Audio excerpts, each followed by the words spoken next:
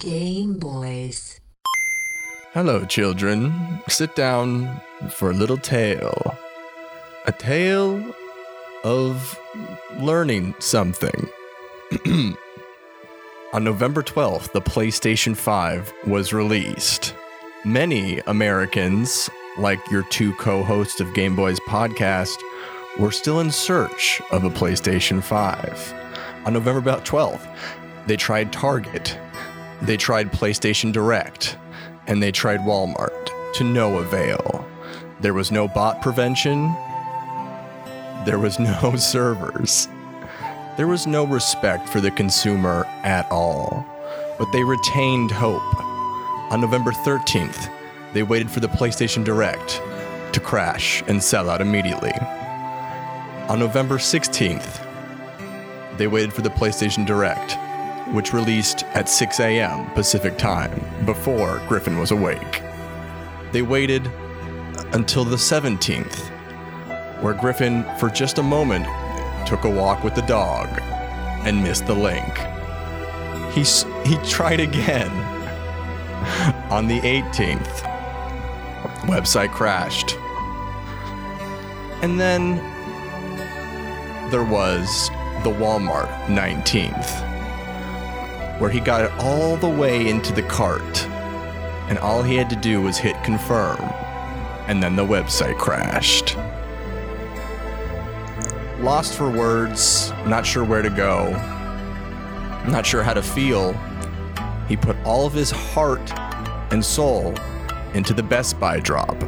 Surely, Best Buy would be different. But Best Buy released their stock at 3 in the morning.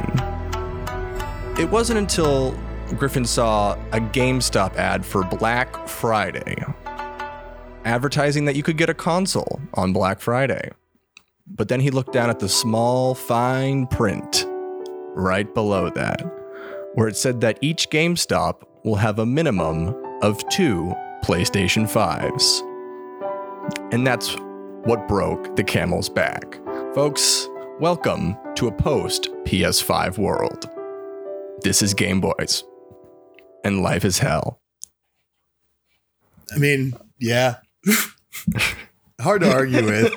That's such an incomplete list. It also doesn't include like the 6 times I tried to go through Walmart and had it crash or not go in my cart, or the Target misadventure where the website said they had some and then it said I had to call the store, and I called the store and they said they never had any.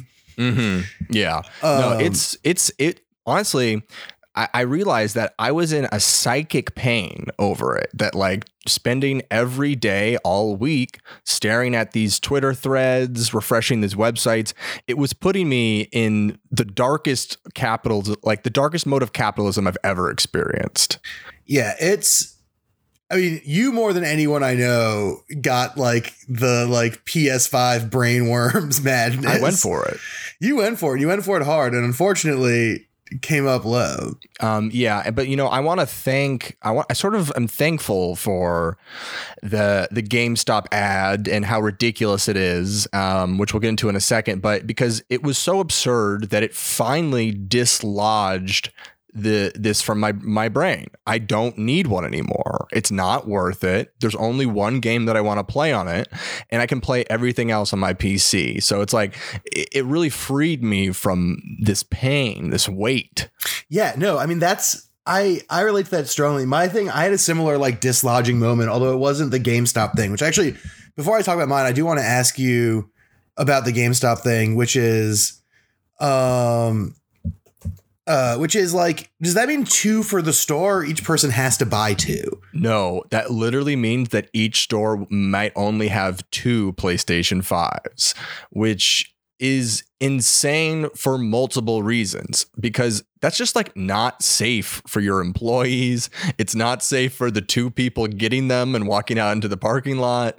Like it's like that just is going to cause a million conflicts. And it's like, if you only have 2, then just sell it online. Just keep selling them online, because 2 is not enough for people to risk going to a store during a pandemic. It's also like a really insane thing to say, to be like, we're going to have at least 2 PS5s. It is truly wild what's happening. We're going to at least have 2 of them. And isn't that incredible that we'll have at least 2?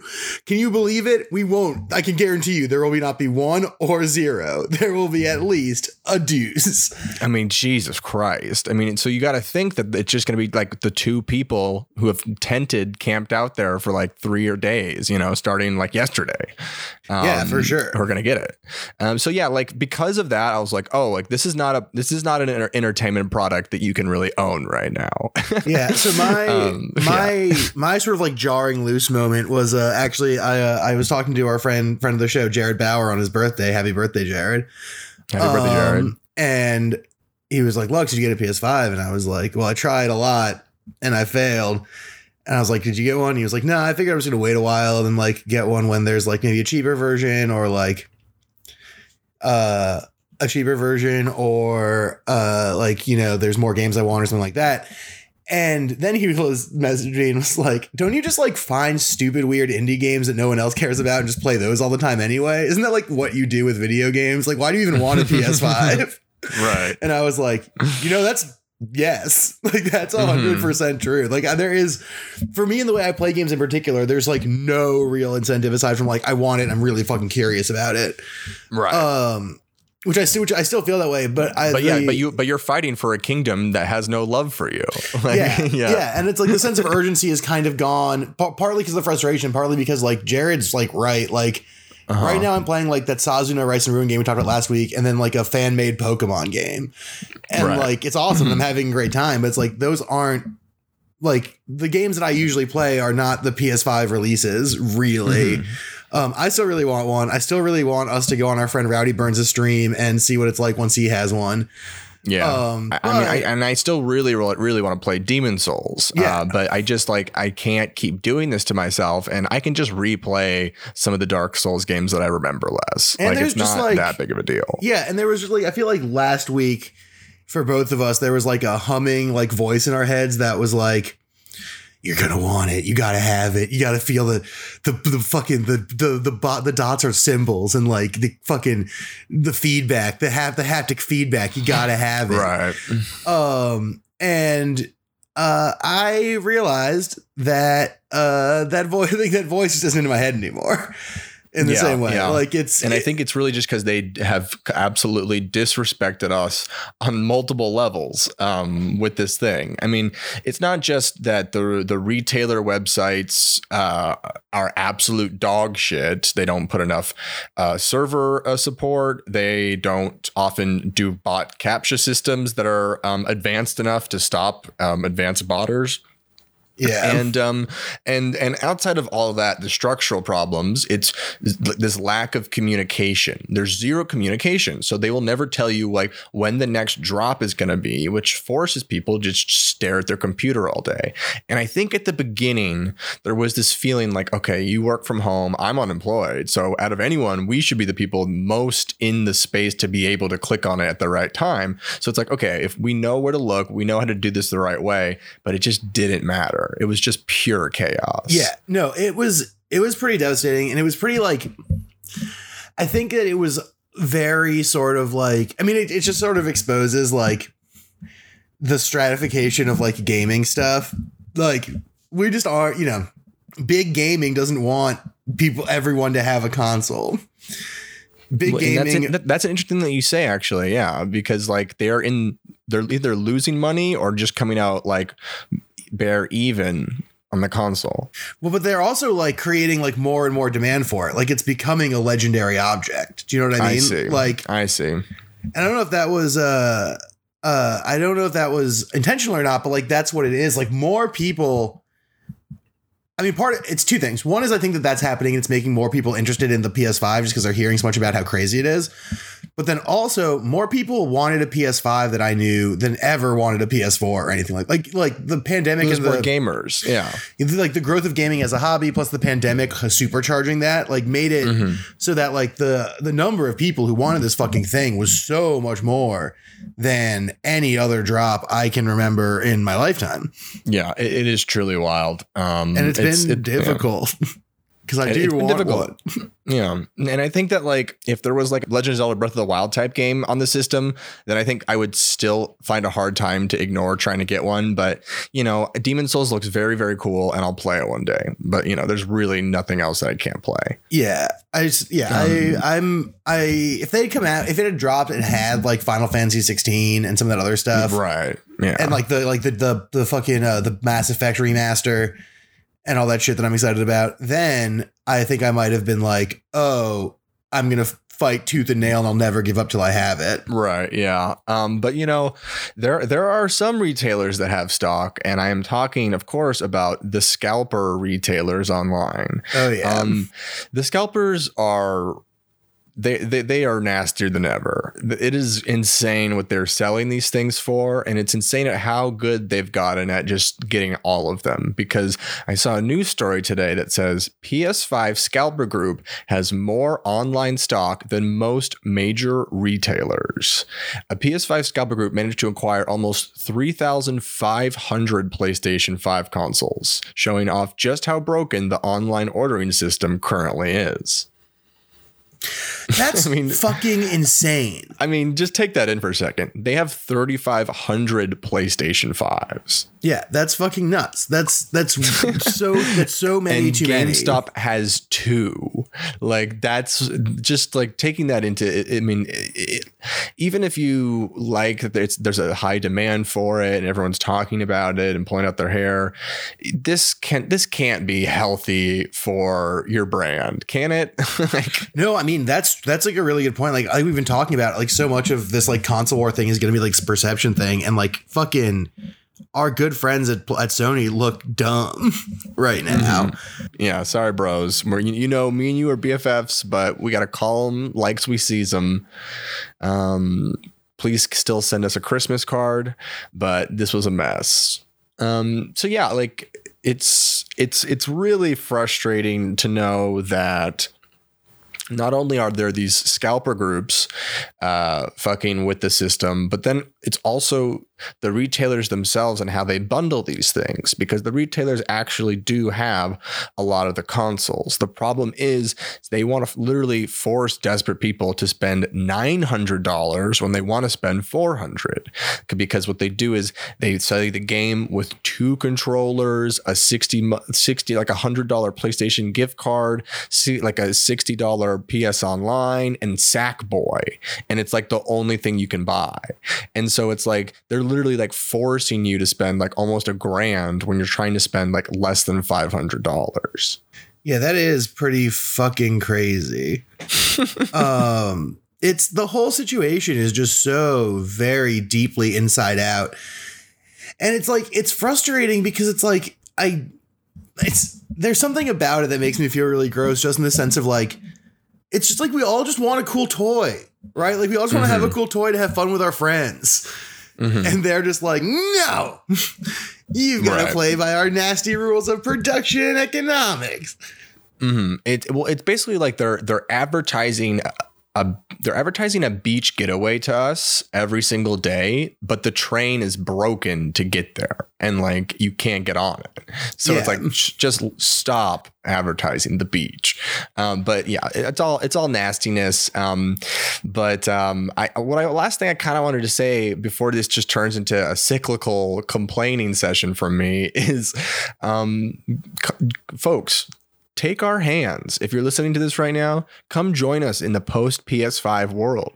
The water's warm. It's incredible here. Almost every single video game out, you can still play on PS4 or Xbox One or whatever the fuck it's called, or PC. Like, it's okay. Like, we're good as gamers. I think it's healthier to not want a PS5 at this point.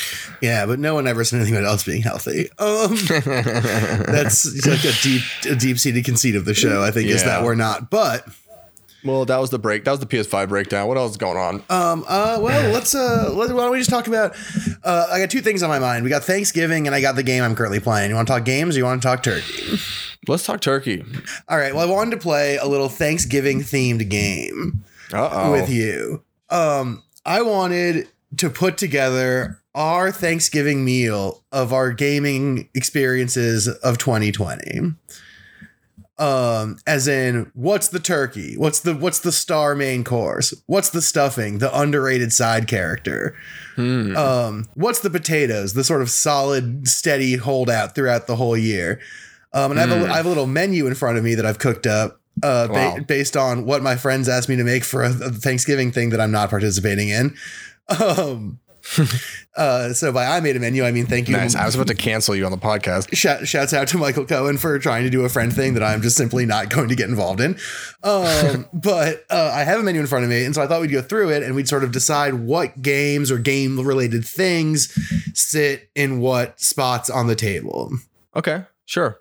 So the starter, the sort of first thing, your classic is what's going to be our cranberry sauce? What's that thing that only the freaks love from this year in gaming? From this year, only the freaks. To me, that's there could be a few things. Immediately, what comes to mind is Destiny 2 players, because that's what comes to mind is like something that like only people who are freaks about it still play. Yeah, I actually was thinking Destiny 2 was on my list. That was something that like, because that's how cranberry sauce is, right? It's like people who like it will kill for it. Right. And everyone else thinks it sucks. Yeah. And it keeps on getting diminished more and more to where it's like, where is it even on the table? Yeah. And you don't even know. But once it's there, it's like, oh, wow, there's a bunch of freaks dipping in there. Yeah. And it's like, and it's distinctive and it like kind of crowds out. Like it draws your eye, but not in like a pleasant way. Because it just looks like a purple slug. But you're like, oh, but I kind of want to know what that is. Yeah. I think Destiny is a good pick. I think for me, it's fucking Animal Crossing it's fucking Animal Crossing, man. It's just the staying power, you know. It's been out there for I still see friends of ours like Allison and Gina Polito popping up on my Switch when I'm playing Hades or something, playing Animal Crossing, or my friend Jay, and like to this very day, like I see homies posting friend codes on Facebook and shit, and it's like, wow. And it's like, how are you still so deep? How are you still in the mix? Literally the only game they own. That's how. Yeah, for some, although not Jay. I know for a fact that Jay has played like several other games, but just keeps coming back to Animal Crossing. Okay. Interesting. All right. Okay. What's next? Okay. So what's next on the list? This, my friend, is the mashed potatoes. Your stable stalwart. Always good. Always good. Could be a star, but it's going to get outshined in a big, For sure. Well, for me, that game is definitely Call of Duty Warzone this year. No doubt. It's like it's kind of always there in the background. Sometimes I'm digging into it a lot, but I gotta I can't just eat that. And but boy, is it a really solid foundation to my year of gaming that I've had. For sure. And it even got some gravy with all of the Black Ops sort of add-on things, right? Yeah, it got even more unhealthy. Yeah, man, speaking of Black Ops, just a real quick tangent, the number of things I've seen that have been sponsored by Black Ops that make no sense to me that they're sponsored by Black Ops is insane. Hell yeah, like what? My Doritos that I picked up from the store yesterday, for instance, are brought to me by... That makes sense. By Gamer Black snack. Ops. There was like some soda thing. There was a Black Ops ad on a video I was watching that was like about like, fucking... It was something I was watching, so it was about like weird cultural analysis or wrestling, and it was like, what about Black Ops? Like, this game is everywhere. It is pervasive. The people, because there's two models of how they're advertising it. One is like, look at the cool explosions, and one is, hey, check out Ronald Reagan. Yeah, for sure. And which is crazy because option one is like kind of compelling to me because the explosions are cool. Ronald Reagan, don't want to check out at all. I have no interest in ever seeing Ronald Reagan on my television. Yeah, I mean, they saw how we treated George Bush, and they're like, okay, we can get away with this now. Like, it is not taboo to do this. True. Like that. I mean, they're like, oh, hell yeah. Like, let's just go for it. Oh, literally no one cares because no one has any collective history. Yeah. Okay, cool. Guess Reagan was like a cool pimp that like knew every single agent by their first name. Yeah. It was a total operator. Yeah, full blown operator. Yeah. How about for you? What's your stuffing? That's mashed potatoes. We'll get to stuffing. Stuffing has a higher on the tier list if you're me and I'm making the tiers. My mashed potatoes is definitely, I think it's gotta be Crusader Kings 3, even though that came kind of late in the year. But that's been the game where if I'm just not doing anything, like if I'm in my neutral mood, like my sort of like I've smoked a little bit of weed, I don't feel like reading or watching anything, I don't have a specific game to do, I'll just boot up Crusader Kings 3 and work on the Empire of Jerusalem.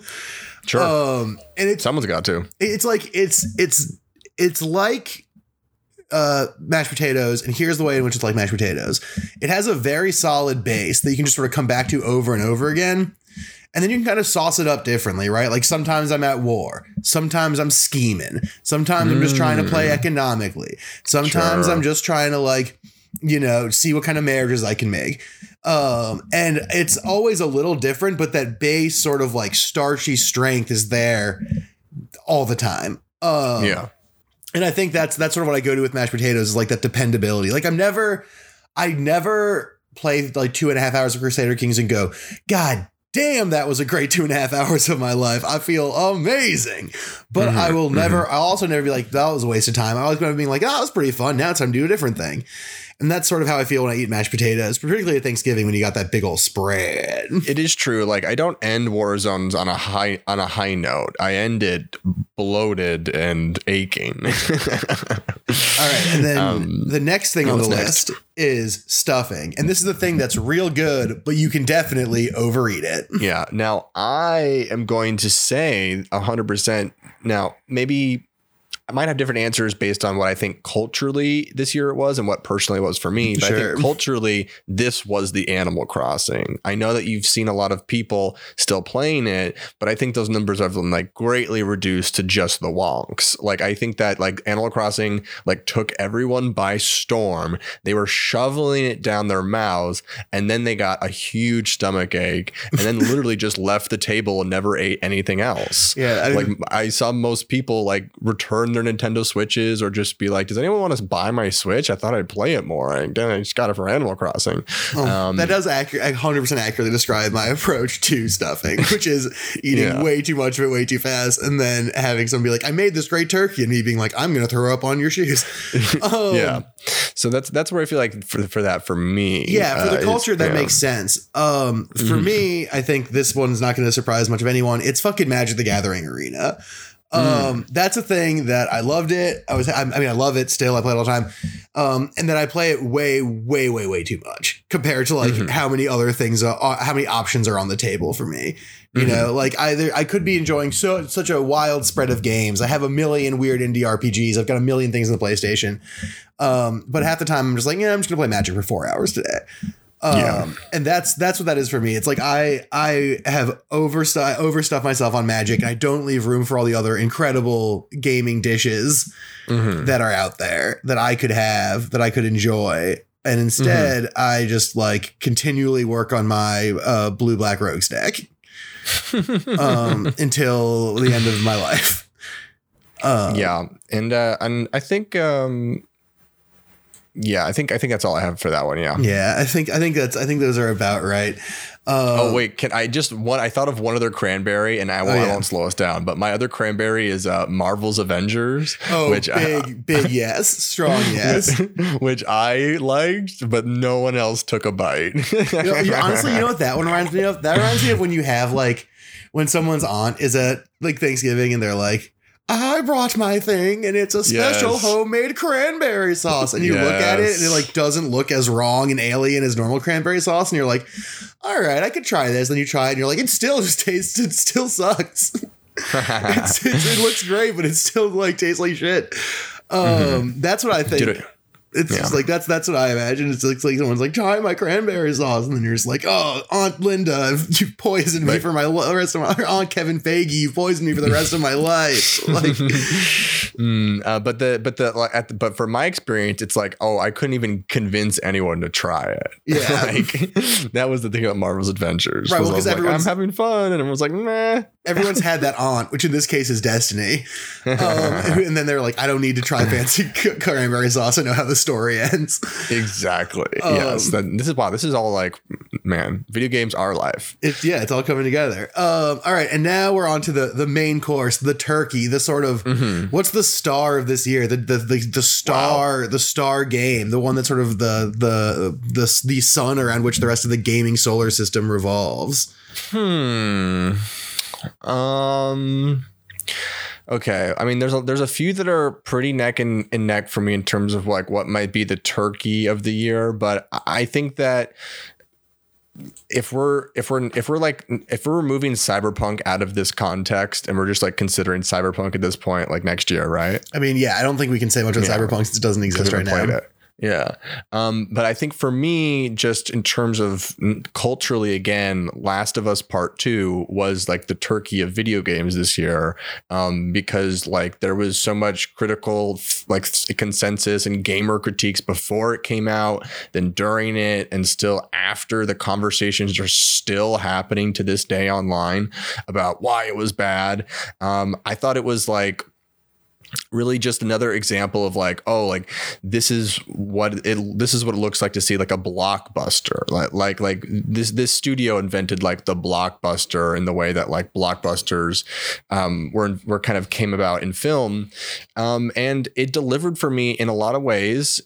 It was culturally woke in ways that was interesting and not preachy, and it had really, really, really challenging moments, like ludonarratively, where you were forced to understand what the villains were thinking.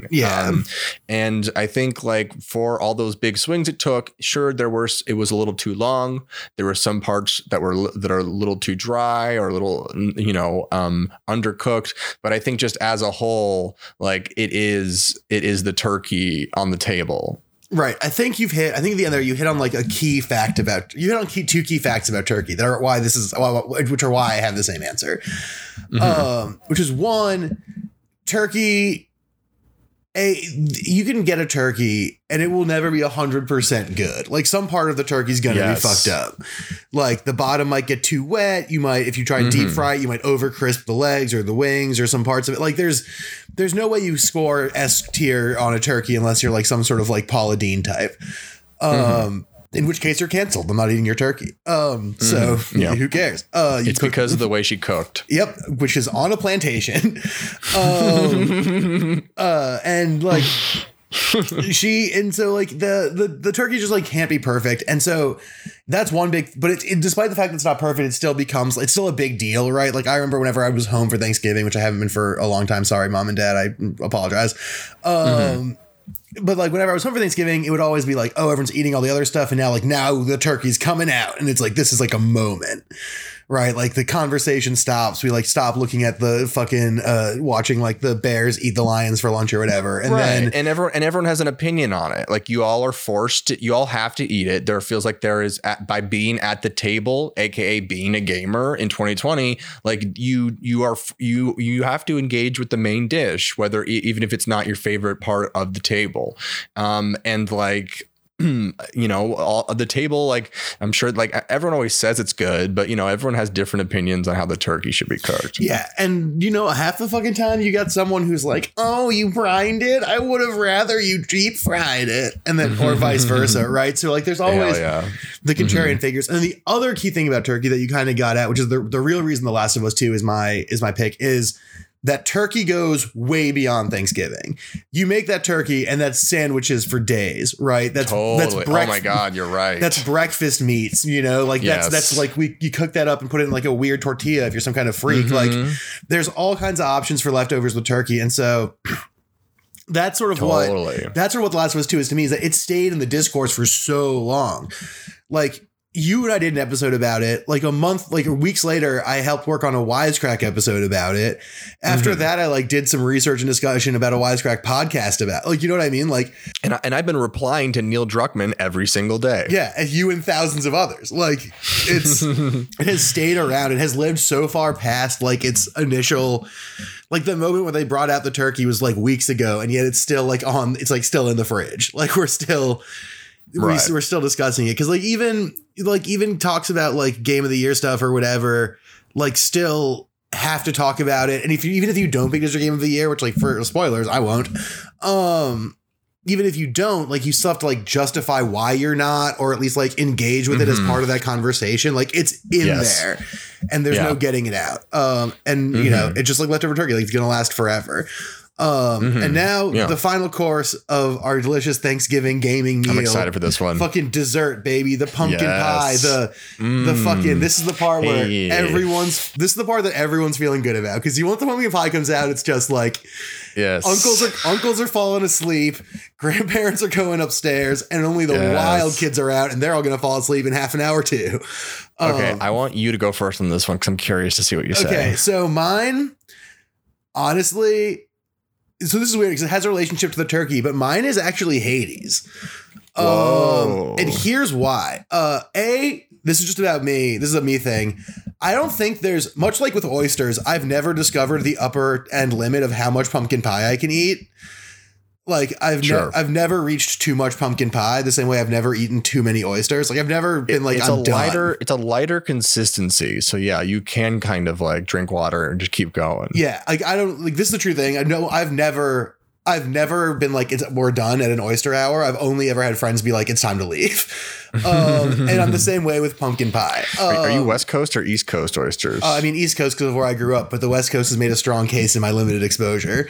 Yeah, they got those wide oysters. Yeah, they got those wide boys. But don't forget about my East Coast oysters, like the PEIs. Yeah. You know, those shits are great. I'm an oyster freak. That's one of my weird.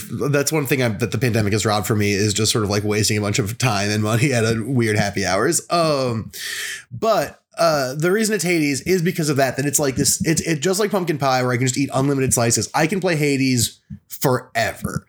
And I love it. Like I don't like it any less. Like the amount that I am into it is the same now as it was like the day I booted it up. Like it's super fun. It's super refreshing. And in comparison to the Turkey Last of Us 2, it feels like a really good sort of palate cleanser. Cause whether or not you like The Last of Us 2 or you don't, there's a lot of like mental work going on. There's a lot of emotional stuff going on there. And there's mental and emotional stuff in Hades too, but Hades is a lot like brighter in its tone. And like the story feels, I mean, I still haven't finished the story, but the story feels like ultimately mostly positive and it's got like a lot of fun stuff going on. The game is really about having a good time, enjoying yourself, playing a fun game. Compared to Last of Us 2, which is very much about like thinking about this game and experiencing this like piece of work. And so for me, it's like, it's Hades because Hades is the thing that like, especially like, honestly, for this whole fucking year, right? This whole 2020 year from hell, we've all been fucking drowning in and just getting murdered by relentlessly. Like it's just one long Dead by Daylight game. Yeah, this endless Dead by Daylight we've been playing since March without ever knowing it. Hades has been just like this welcome release where it's just like this game is fun and it's a joy and like, you know, before like election day when we did the big election night stream, I was playing Hades during the day to like blow off steam. Like during, you know, just it's been there pretty consistently since it came out as like a thing I can do to just feel better about the stuff that's going on around me. And that's the same as I relate to pumpkin pie. Nice. Okay. So when I think of dessert after a Thanksgiving meal, there is this element of like, okay, well, there's traditionally always desserts. So there's something very traditional to the Thanksgiving dessert, but it's unexpected on what it's exactly going to be. Like, you know, there's going to be turkey every time, but like the desserts have a variety depending on like who brought what. And like, there's not like one Thanksgiving dessert. Like you might get a pumpkin pie, you might get a sweet potato casserole, you might get, but it's traditional. But I always find myself, you know, it's traditional, but I am surprised in some way because there is something there that is surprising about the dessert array, usually at the Thanksgiving. Yeah. Someone does something weird or like throws a spin on the classics or whatever. Yeah, for sure. No, so I feel originally when I was just thinking like, ooh, like this is like just a good vibe in dessert, my mind went Assassin's Creed Valhalla. But what I'm going to say instead actually is that to me, the dessert of this year, traditional yet surprising, was the Final Fantasy VII remake.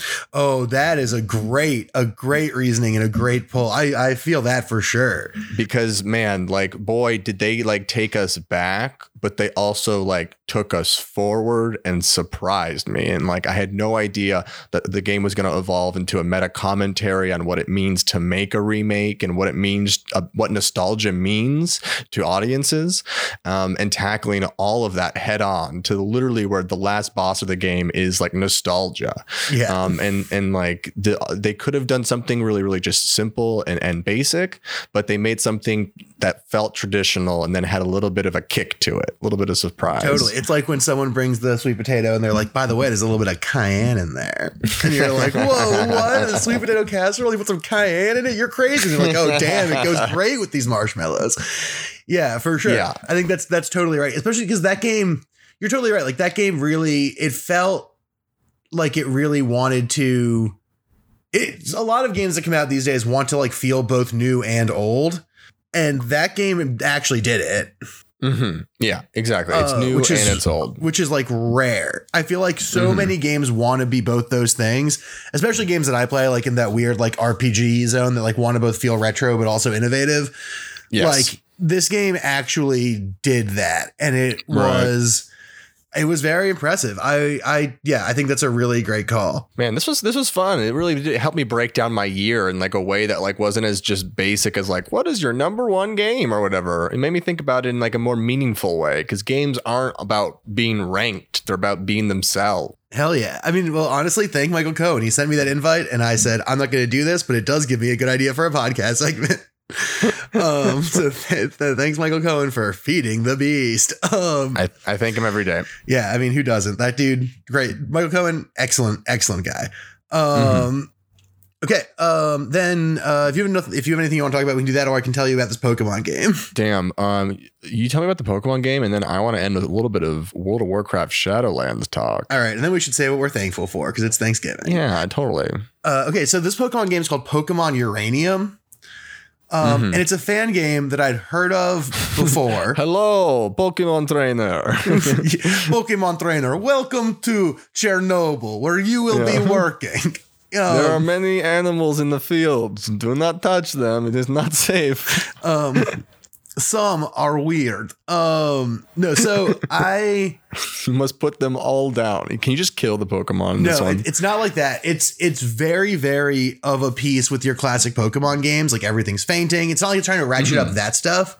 Yeah. In fact, the big differences are it's a ton of new Pokemon, and some of them are awesome. One of the Pokemon I'm running right now is a bear with a snowboard and goggles, and he's an ice ground type, and he's the best. Yeah. I nicknamed him Shred. Nice. So you tell me that they're not doing what the Pokemon company is doing, which is putting like eyeballs on an apple. There's like a little bit of that, but they're way more creative. Like one of the really great Pokemon I found is a ghost Pokemon that's just the ghost of a Pokemon that died in its Pokeball, and so it's a ghost changed to a Pokeball. Is like the sprite. And it looks awesome. And there's like all kinds of cool stuff like that. And then it has like a ton more of a plot than. So we talked about this when we talked about Sword and Shield, the moment in Sword and Shield that made me go insane. But we'll rehash it really quickly, which is when you're going through, I forget which town, and the Pokemon champ runs up to you and is like, Pokemon are going crazy. They're destroying everything. You don't need to worry about it. You got to get to the gym and get your badges. I'll take care of it. And that was be careful. Down this direction is the plot. So go the other way. Yeah. And that felt like such a kick in the dick to me, just because it was like, it felt like that's like the thing you're growing towards. Like the gym badges are like a cool marker of your progress, but like your story should be involved with like the world and stuff. And the game doesn't really give you that. And this game super does. Like it starts off like the opening thing is that like you have this happy family, but your mom dies in a nuclear reactor meltdown. And that makes your dad get super depressed and become like a hardcore Pokemon ranger. So you have to go live with your aunt in this weird town. And like, that's where your journey starts. And then like there's like more meltdowns start happening as you're adventuring. You have to help your dad do like Pokemon Ranger stuff. And like, so there's just way more depth to the story. And so there are parts where you get to places and they're like, a flower plant melted down and radiated Pokemon are destroying everything. Hey, you've got 4 badges. You're probably pretty good at Pokemon stuff. Help us out. It's like, yes, now that, like this feels validating, right? Like this feels like, oh, I've become like a guy who's part of the world in a meaningful way. And so that super worked for me. I like that. And I like the new Pokemon stuff. And I like that the gyms aren't part of the gym design is not type. It's like concept, right? So there was like a like tech gym, which was like mostly like electric and steel types, but it was all, it was all designed around this idea of like this tech nerd guy was the gym leader, right? And he gives you the pixel badge. There was like this like gym that I did that was like all about like confronting like yourself and dealing with these trials. And so then all of the Pokemon had to do with like the trials that you just gone through and stuff like that. So it's just a lot more depth and like character to it than a regular Pokemon game. And so I'm not usually a fan of fan games because I find fan games usually can like replicate the mechanics, but can't get like the soul of the game right, like the spirit. Yeah. But like Pokemon hasn't gotten the fucking spirit right. So I was like, for a long time. Yeah, it's like, what the fuck? Like, why not try it? And like, honestly, like if you're looking for a new Pokemon game and you want to try it, like Pokemon Uranium is great. It's super fun. It's free.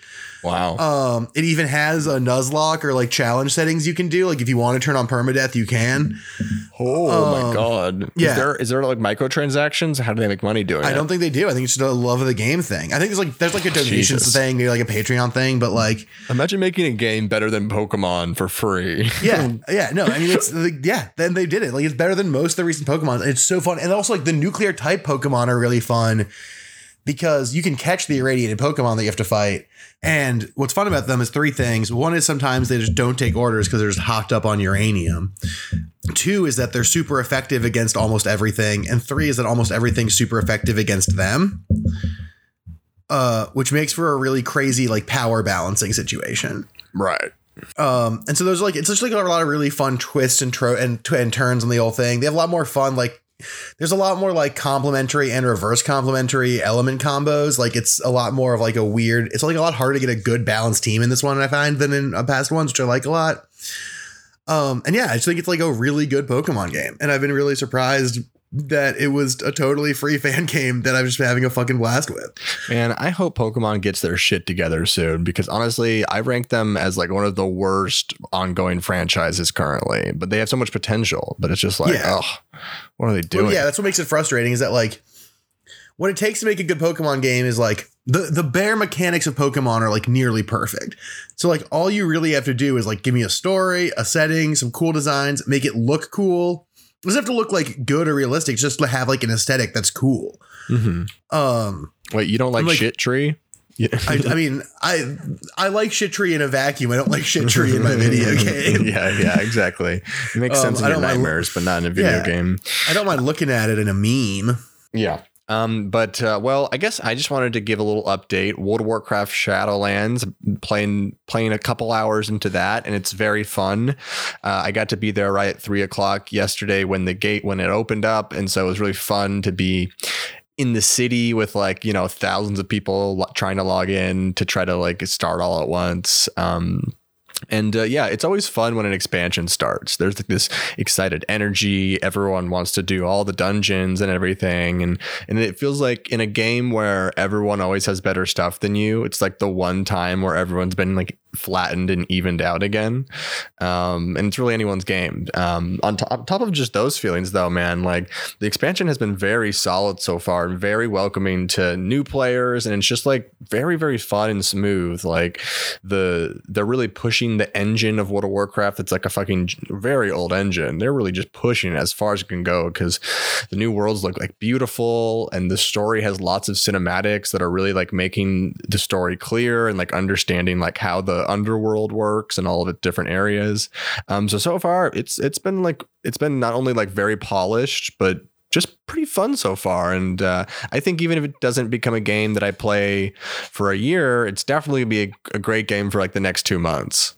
Yeah. I mean, isn't that just always, you know me, I'm not a big MMO guy, but it sounds like that's sort of always the pattern is that like they pop off and they're really fun at first. And then it's like, how long can they hold up is like always the big question. Yeah. But I'm glad it's fun. I know Hunter's been playing. I know other friends of the podcast have been getting into it. Yeah, so I'm excited to see like what the end game looks like, and I'll have more to report back then. But so far, pleasantly enjoying it. Good stuff. Thumbs up. And if you're considering it, it's like never been a better time to check it out for a month or two. Yeah, I think that makes a lot of sense. And if I'm never gonna play an MMO, but I'm curious about this one. I might, if there's if I can think of a way to play it. The only time I ever wanted to play World of Warcraft at all was when I saw Griffin McElroy do Peacecraft. The violence free run, just because it was this is a totally different way to approach this game. Totally. So if I could think of something like that, I might try it. But short of that, I just don't know if it's my speed. But I'm curious to hear more about how it develops for you and how it develops for the rest of our ding dong friends who go on this big, crazy adventure. Last thing that I wanted to say on the way out here, little Hollywood TV talk for a second, but I've been watching a TV show about a little game called chess. Have you been watching Queen's Gambit? Yeah, dude, Queen's Gambit whips. Yeah, it is pretty solid. I would describe it as like Mad Men meets Limitless if it was like a CW show. Like, I don't know. But it's really good. It's like the best elements of all of those. Yeah, no, it's great. It's funny. It is funny how horny you can get. To me, the horniness of that show is funny just because of chess. Yeah, like it's the least horny game to me. Right. I mean, they do a good job of like making a good reasoning as to why it's such a fucking horny situation. And like they do a good job like ratcheting up the sex tension of chess, which is like a crazy thing to make implicit in that situation, but it is like it's still very funny and weird, but they do a really great job with it. Like they take a premise that it was surprising that it would work to me, and they really do make it work. I mean, listen, just like most sex I have, it's completely silent and we're seated across from each other. Yeah, and every movement is dictated by a strict set of rules. Yes, of which I've never read. But like it got me back into just like wanting to play some chess again, because I remember, man, like I played a lot of chess in New York, and like, I've never been good at it, but I just fundamentally just love the experience of playing it. So I've been on chess.com playing with my friends some nights, and that's been a fun way to relax. So like if you're looking for a night, podcast listeners, to like hang with your friends, and not all your friends have a computer or have any games, ask if they just want to play some chess. Like that's like a fucking really, really solid way to catch up with someone, feel a little more connected during this time. Yeah, chess is a great little two-person game that can really get you guys. You will be horny for each other, and it will not be either of your faults. And it will be hard to deal with. Well, on that note, guys, let's say what we're thankful for, bud. Oh yeah, let's do that. It's Thanksgiving. All right, well, I'll go first. I'm thankful for this podcast because I could just hang out with my bud Griffin, and also it's a reason why no one can make fun of me for spending so much on video games. Every time I do, I get to be like, "Oh, I do this podcast thing," and everyone's like, "Oh, I guess it's fine." Damn it! Well, the second he's done, then we strike. The second he quits the pod.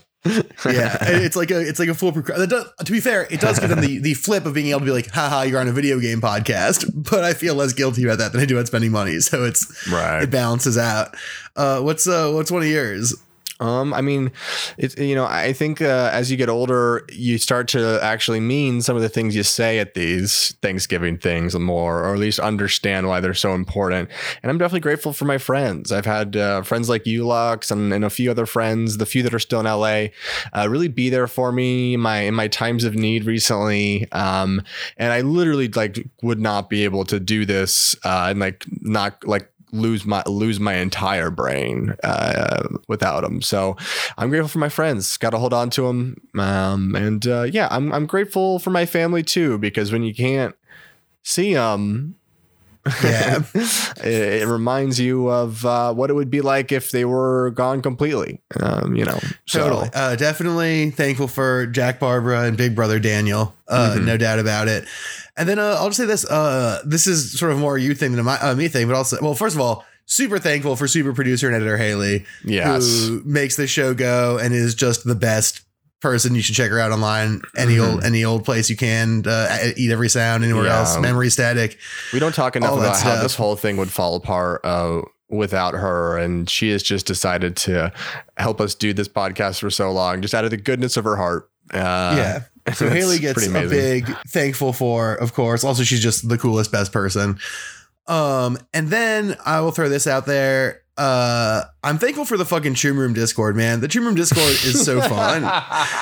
These fucking ding dongs, sometimes it drives me fucking up the wall. But knowing that, like, if I'm ever bored, I can pop in there and someone will either say something that it's fun to riff on or that I can yell at them about every day, that's like a really great things to have. It's like a really great thing to have in my life. And so thanks to you for making that. And also just thanks to everyone for fucking being in there and fucking goofing off and just perpetually giving me shit to do. Yeah. Whether it's like be confused by your posts that I don't understand or get mad at your incorrect takes on socialism or be happy that you have a good opinion about a movie or something. I'll be honest. Like it got to a point of peak velocity a couple of weeks ago where I just stopped being able to even track what was going on. And so it's like 100, it's almost 150 people now. Like, right. I remember even like 3 or 4 months ago, that was like basically just a place for like you, me, and like Bennington and Hunter to like just like post memes. Yeah. And I'm grateful for them too, because like, man, like I do the show every night, but they show up every night to watch the show and chat. Yeah. And so it's like they're clocking in as well. And it's been nice for them who have like reached out to me when I said I was having hard times. So yeah, I'm grateful for that too. And I'm really curious to see if where it goes from here. It's got to be a wild world. I will say I'm not grateful for the ones in the chat who message me about their issues with the mods or other weird things. Don't directly message me if you're in the Choom Room Discord if I don't know you personally. And I love that stuff is happening outside of me. It's like, there's like mod anger and I don't even know what's going on. Yeah, people are messaging me weird things sometimes. It's like, you guys, look, I love you. Talk, just tag me in the chats, in the public chats, but don't get in my DMs unless you're invited. Thank you. And everyone knows who's invited. Come on. It's obvious. The last thing that I want to throw out there, obviously, super thankful Party World Wrestling. I'm so incredibly amazed that we're able to keep doing the show during COVID. That we've done Gaiden, that we're about to do another Gaiden. Yes. That we just shot that this weekend and that's going to go up in December, and that we got all these people and that fucking are like that. I'll be honest, I teared up when we were doing Gaiden live just because when we had like 150 viewers, and it was like, holy shit, like a shitload of people like care about this dumb thing, and we put out like the stupidest version of it, and this many people like got into it. Kind of just fucking blew my mind. And so I'm super thankful for both the other people at the show and then also just our fucking fans. Like you were saying, like we do the shit, but they show up and it is the best. And so it's been a shitty, fucked up, inside out year, but it's nice to sit back and think that there are some very cool things that we've gotten to do and be a part of and see. And that one day it will be over one day. It